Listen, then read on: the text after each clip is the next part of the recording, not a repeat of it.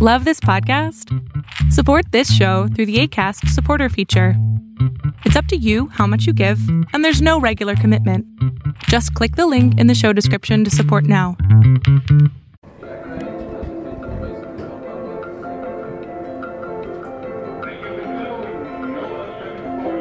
Hello and welcome to the Aranex podcast and the third and final episode of the trilogy as I travel round the Baltic Sea courtesy of Finnish Ropax and Ro-Ro operator Finnlines. My name's Craig Eason. I'm the editor of the Fathom World website and host of this, the Aranex podcast. I got the chance to travel round the Baltic Sea when I was invited to join the team of Seafocus's Intelligence Hunt. The plan was to go on board one of the Finnlines vessels, the one travelling from Helsinki to Travemünde in Germany, and have both a workshop to plan the growth of the Intelligence Hunt as well as, to take a trip at sea. But it became clear to me that rather than fly to Finland and then to fly home from Germany, I could just as easily go on Finnlines vessels almost all the way, taking a ferry from Stockholm to Naantali in Finland, then from the Finnish capital Helsinki to Travemünde, and then from Germany back to Sweden, to Malmö in the south, where I could take a train back to Stockholm and then home. 3 trips, 3 episodes, 3 chances to talk to seafarers working on Finnlines vessels. Finnlines said yes, so off I went, getting a chance to hear from the seafarers, to record their thoughts about the future, and also to use the trips to paint a picture of the Baltic Sea as well. The Baltic Sea isn't very big, but it is special. You'll have heard in the last episode about its health, and have got the idea of some of the geopolitical positions it also holds. Exploding pipelines, increased military presence, and the mix of economic opportunities too, and a little bit more about that later. But first, I'll just mention the Intelligence Hunt for a second more, because I think this is a special thing, something I've not really seen anywhere else.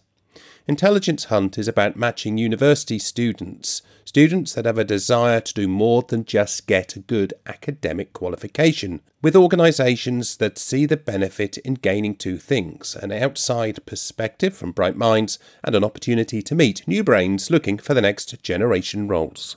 Intelligence Hunt is a win-win experience as teams of students work on a challenge set by our case company. And the thing is, it's not a nice little academic challenge.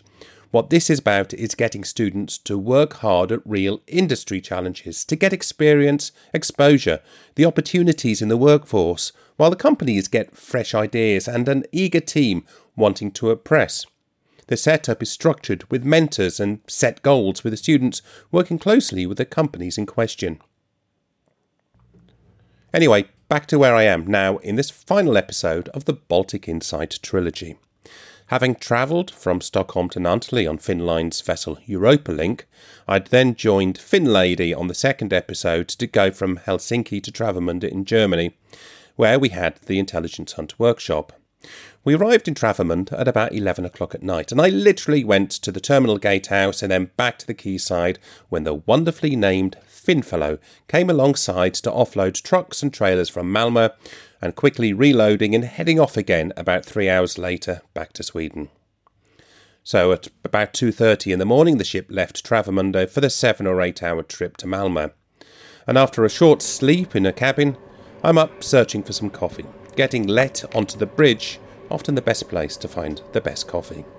We are at this point heading towards the famous Öresund Bridge that was built over one of the 2 waterways leading into the Baltic Sea. I can't see it.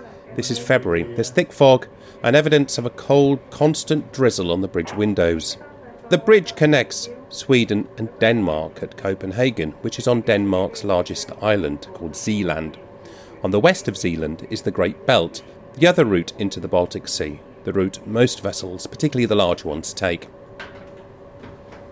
The Öresund is the narrower and shallower of the 2 routes. The channel in the Öresund under the bridge allows for a draft of up to about 9 metres, but vessels have an air draft, that's the maximum height of all its structures. For the Öresund, it's 55 metres above the waterline.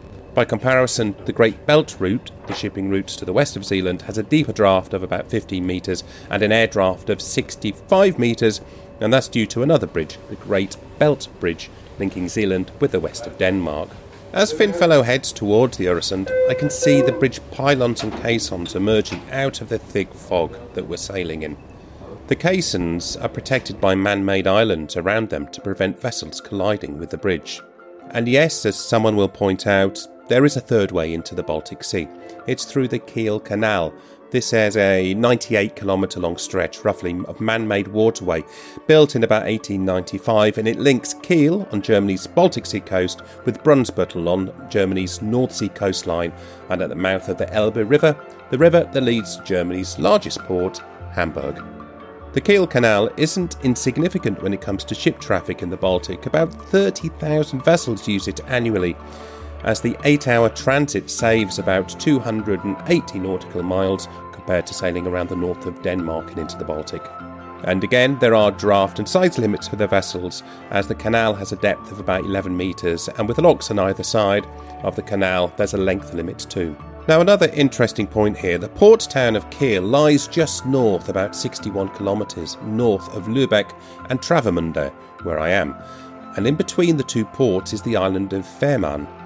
This is going to be the location of a controversial new tunnel, the longest immersed tunnel in the world, I've seen claimed, and it's going to be a link between Germany and Denmark and the Øresund Bridge to Sweden. So, from about 2029, when the Fehmarn Tunnel is built and opened, there will be road routes to compete with the ferries that already compete with each other, shuttling the goods and passengers across the south part of the Baltic Sea. Now, as I said, thanks to thick fog, I'm totally unable to see the Øresund Bridge until the pylons emerge a few metres in front of the Finnfellow. But obviously the crew are not sailing on sight alone. The bridge, the buoys, the fairway are as clear as anything on the Ekdison radar, as are a lot of other things, making me realise just how busy this area is, with a growing array of wind farms, tourist areas, environmental sites and shipping lanes. All of this activity and the sight of wind farms on the charts makes me think about spatial planning and how the commercial activities of the Baltic Sea are coordinated. Back to the bridge of Finnfellow and the last 2 hours of my Finnlines trip. With caffeine beside me, I meet up with the first of the two youngest officers on board the vessel to talk about what they think about the shipping industry and its future.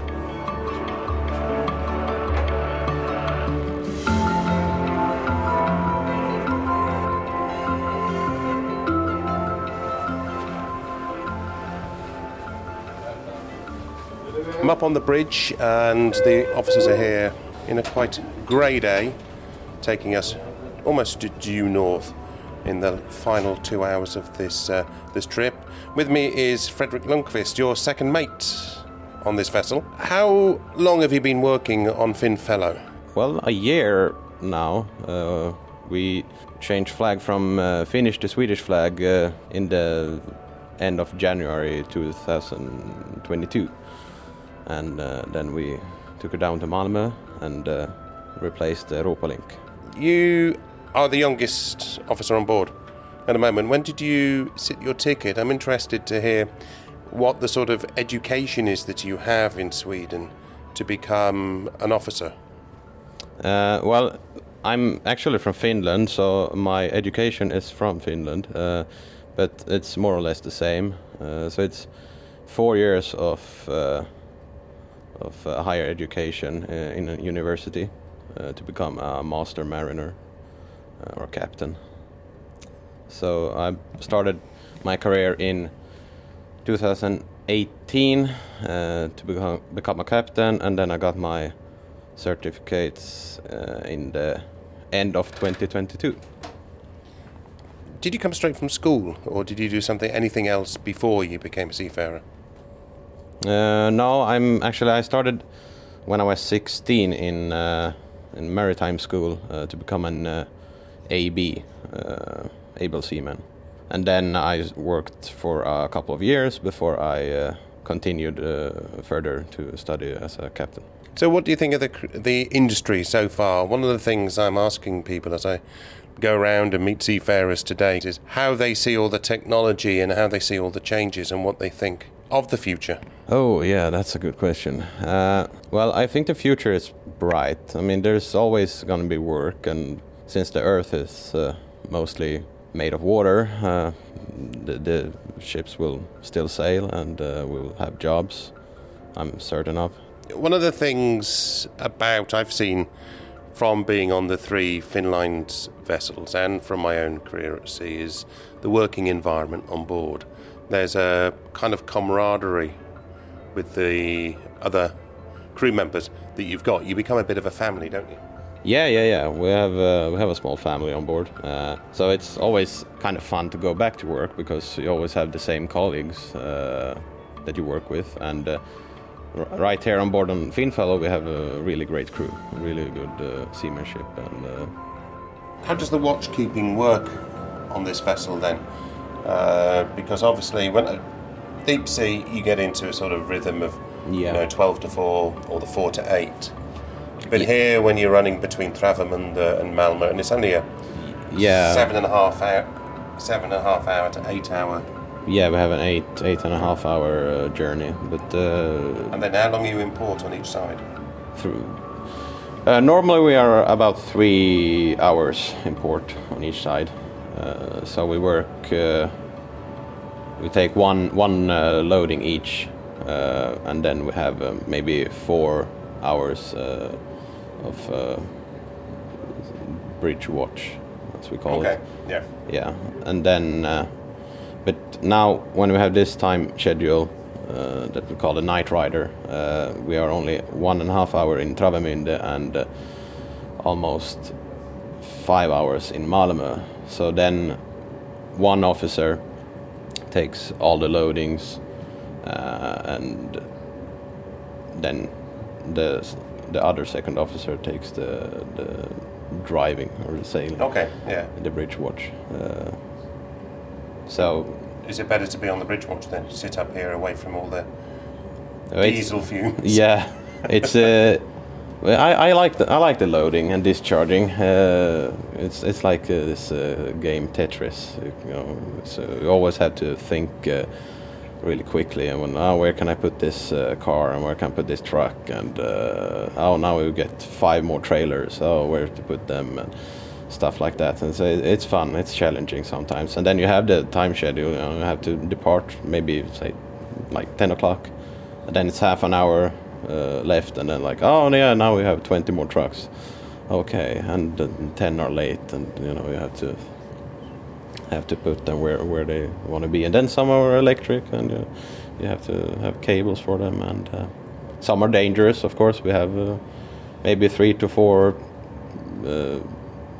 dangerous goods, or trucks with dangerous goods in them. And what do you have to do with the dangerous trucks? Yeah, we have to put them on, of course, the decks where they belong. Some trucks they have to be on deck. That means on weather deck. So they can't be under deck because of the dangerous class they have. How do you see the way that the training needs to go? One of the other aspects that I'm looking at in my job as a shipping journalist, as a maritime journalist, is the kind of training that seafarers are going to need in the future. There's high levels of kind of complex digital technologies. There's a lot of talk about new fuels, whether it's methanol, ethanol, ammonia, hydrogen, batteries, and that. Do you see a lot of changes and opportunities there, or do you look at that and just think, oh good God, it's going to be hard, I need to get retrained again? Both actually. We always need to upgrade ourselves, of course, and need to do some more training over the years. So I think that's just natural. And I want to learn new things as well. So, but at the same time, I think the technology is it's happening quite fast, and maybe too fast for the industry sometimes.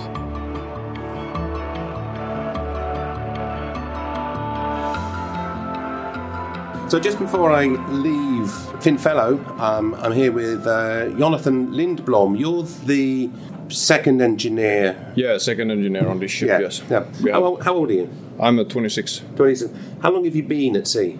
I have been at sea since 2015. Okay. Yeah. So most of you went from school. I went from. I was working inland in different companies with metalworking and welding and this stuff. Then I went to school, and when I was studying, I was also working on ships. What makes you want to be at sea? What for you is the really sort of interesting thing about being an engineer on a ship? It's a pretty different kind of work. When I compare it to working at land, it's different, and you have more varying kind of work. And what do you think about all the technology that we're likely to see coming into the industry? I don't know whether you follow a lot of the maritime news, but people are talking about new fuels. So there's a number of ships already been using LNG. Yeah. But now there's talk about methanol and ammonia and hydrogen and batteries and even new technologies like carbon capture to be able to capture the CO2 that comes out of the funnel. Yeah. As a sort of somebody starting your career at sea, is this exciting for you, or is it kind of scary? I don't really know how I should answer. I have so much stuff to still learn about this engineering work, so I haven't really had the time to put myself into what this whole changing of fuels and everything. Like here we used still heavy fuel oil and diesel, and there is much for me to learn about that. So maybe further down in my career I get to study more into maybe working on the LNG ships and this. So I don't really know right now how. I haven't done any own research in it. Yeah. So. But in your heart, do you think this is going to be an exciting career ahead of you? Yeah, I think there is many possibilities. If you have the drive and a little bit of luck, you can go pretty far. And do you think this is a career that you would recommend to others who wanted to? Yeah, if you should, I think you should go, and if you are interested in ships and shipping, you should go and get this practice time first and try to see as much as possible. And then maybe decide that do you want to put many years in school and then climbing up as an engineer or whatever it is in shipping. And this is what you want to do, is it? Do you want to go? I want to go. I want to go as far as possible. I have now to get the first engineer and chief engineer papers, so I want to see how far I can take it and see if I still have the same interest every year, so I will keep going as long. Well, Jonathan, thank you very much for spending a few minutes with me. Much appreciated. Thank you. After my quick chat with Fredrik Lundqvist, Finnfellow's second engineer, I watched from the bridge as the Ropax heads into Malmö. The vessel has quite a few lorries and trailers on board, and I see the drivers in the restaurant area grabbing their own coffee and breakfast before they head towards the doors to the cargo deck once the vessel's in port.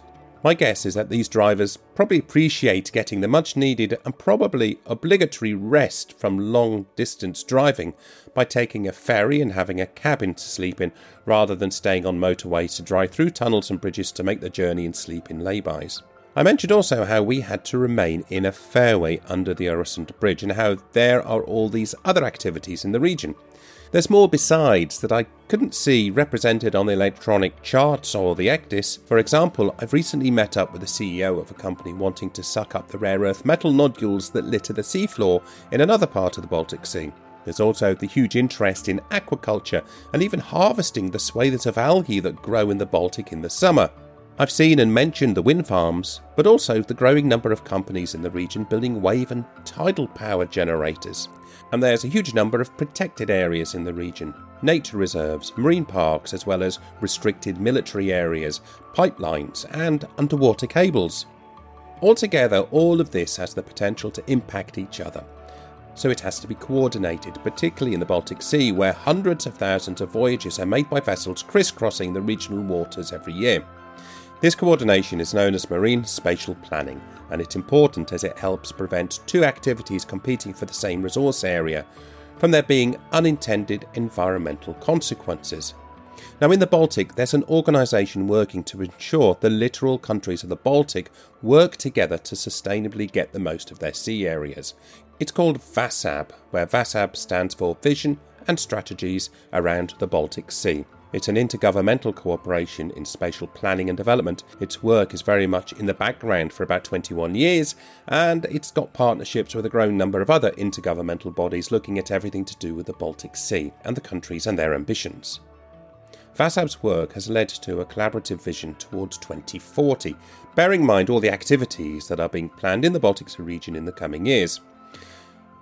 In my research, I got to talk with VASAB Deputy Head of Secretariat Alina Wiedemanne on the importance of maritime spatial planning.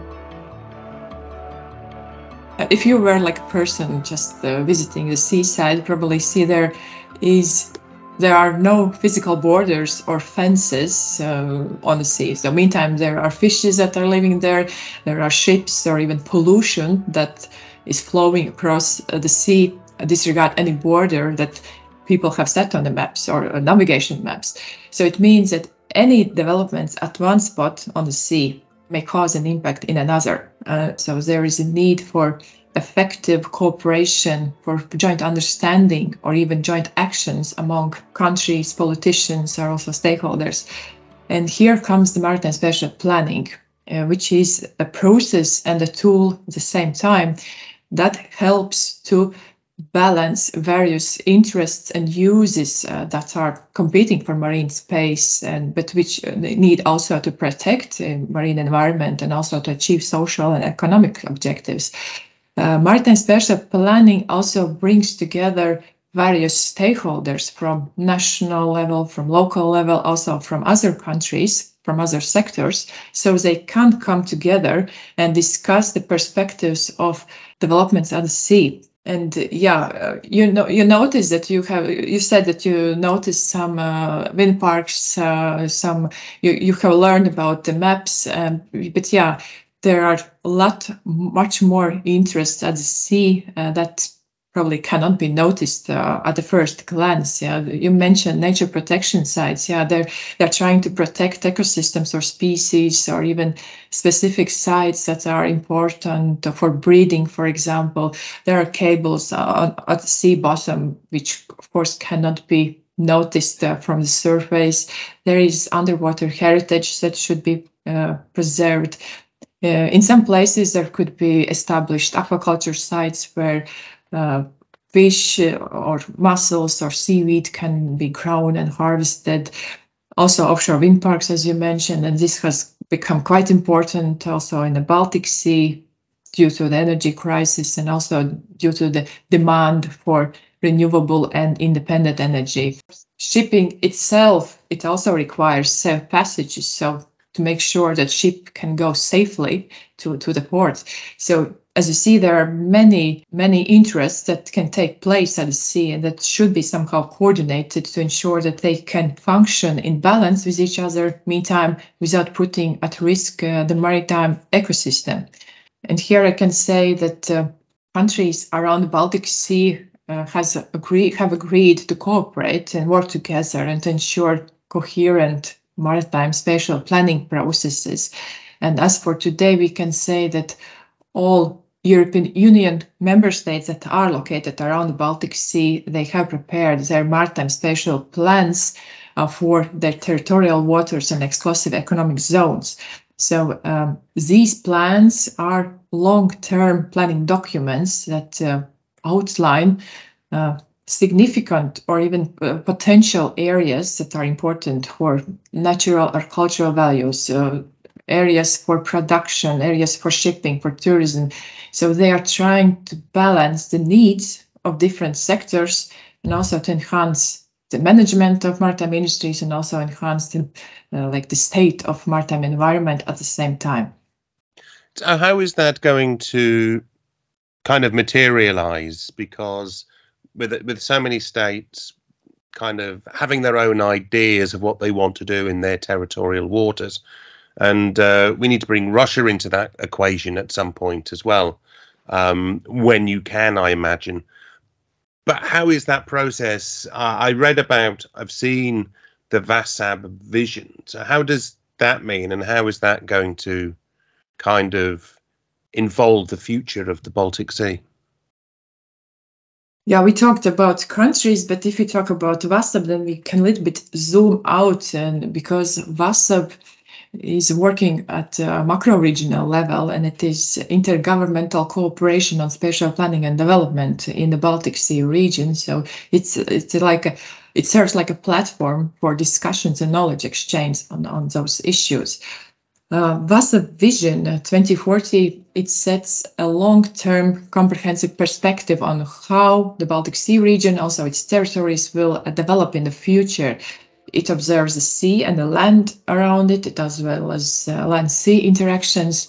It also tackles the trends and challenges that we are facing already today, but might also expect in the future. And these are like demographic changes, climate change impacts, digitalization, and of course also how to cope with consequences from war on Ukraine. And besides the VASAB, Vision 2040 propose potential future actions that could be implemented jointly with stakeholders. And you see that cooperation also prevails here. And what's important, I think, is to mention that VASAB Vision looks at the sea and the land together. And such comprehensive outlook of the region, we see, is crucial because processes that have an impact on the sea quite often start on the land, or resources or materials coming from sea are used by humans on the land. So we cannot distinguish separately the land from the marine waters if you want a sustainable and prosperous region. So such long-term visions also are necessary to prepare or even to be ready for future challenges that might come. And also they help to build a common understanding about countries and stakeholders at macro-regional scale about what actually we would like to achieve in our region in the future. Elina Wiedemann from VASAB talking to me about the importance of the countries of the Baltic talking to each other as they make sure that maritime spatial planning policies for the Baltic Sea are collaborative and ensure the sea remains safe, prosperous and, of course, able to recover environmentally from decades of abuse. Well, the third of my trips on Finnline's vessels draws to a close as Finnline's Finnfellow slides into Malmö. From the bridge I see the bow doors open, the lines go ashore, the ramp come down, and I'm off to the train station to head to Stockholm and home. In the 4 days I spent with Finnlines, I met with staff, young and, well, more experienced. The captain of the Finnlady took his first trip to sea the same year I took mine. Some of the crew had come straight from maritime academies, some had worked in other industries first and got a slightly different perspective of the future. I got to hear from them, their thoughts about the future of the shipping industry. I got to talk to them about the work they do, day in, day out, on the Baltic Sea. As Swedes and Finns, I also got to understand a little bit about how they feel about the Baltic Sea and everything that's happening with it. I also got to look at the Baltic Sea from a broader commercial perspective, where shipping will fit into its future, and the hard work and agreement the countries and businesses need to make to ensure that the Baltic can remain healthy for all of us. This is, after all, the sea that I take my children to swim in during the late summer months when the water is warm enough to do so. So it would be great if there were not the carpets of algae and that the opportunities to see a green Baltic Sea are there for them in the future.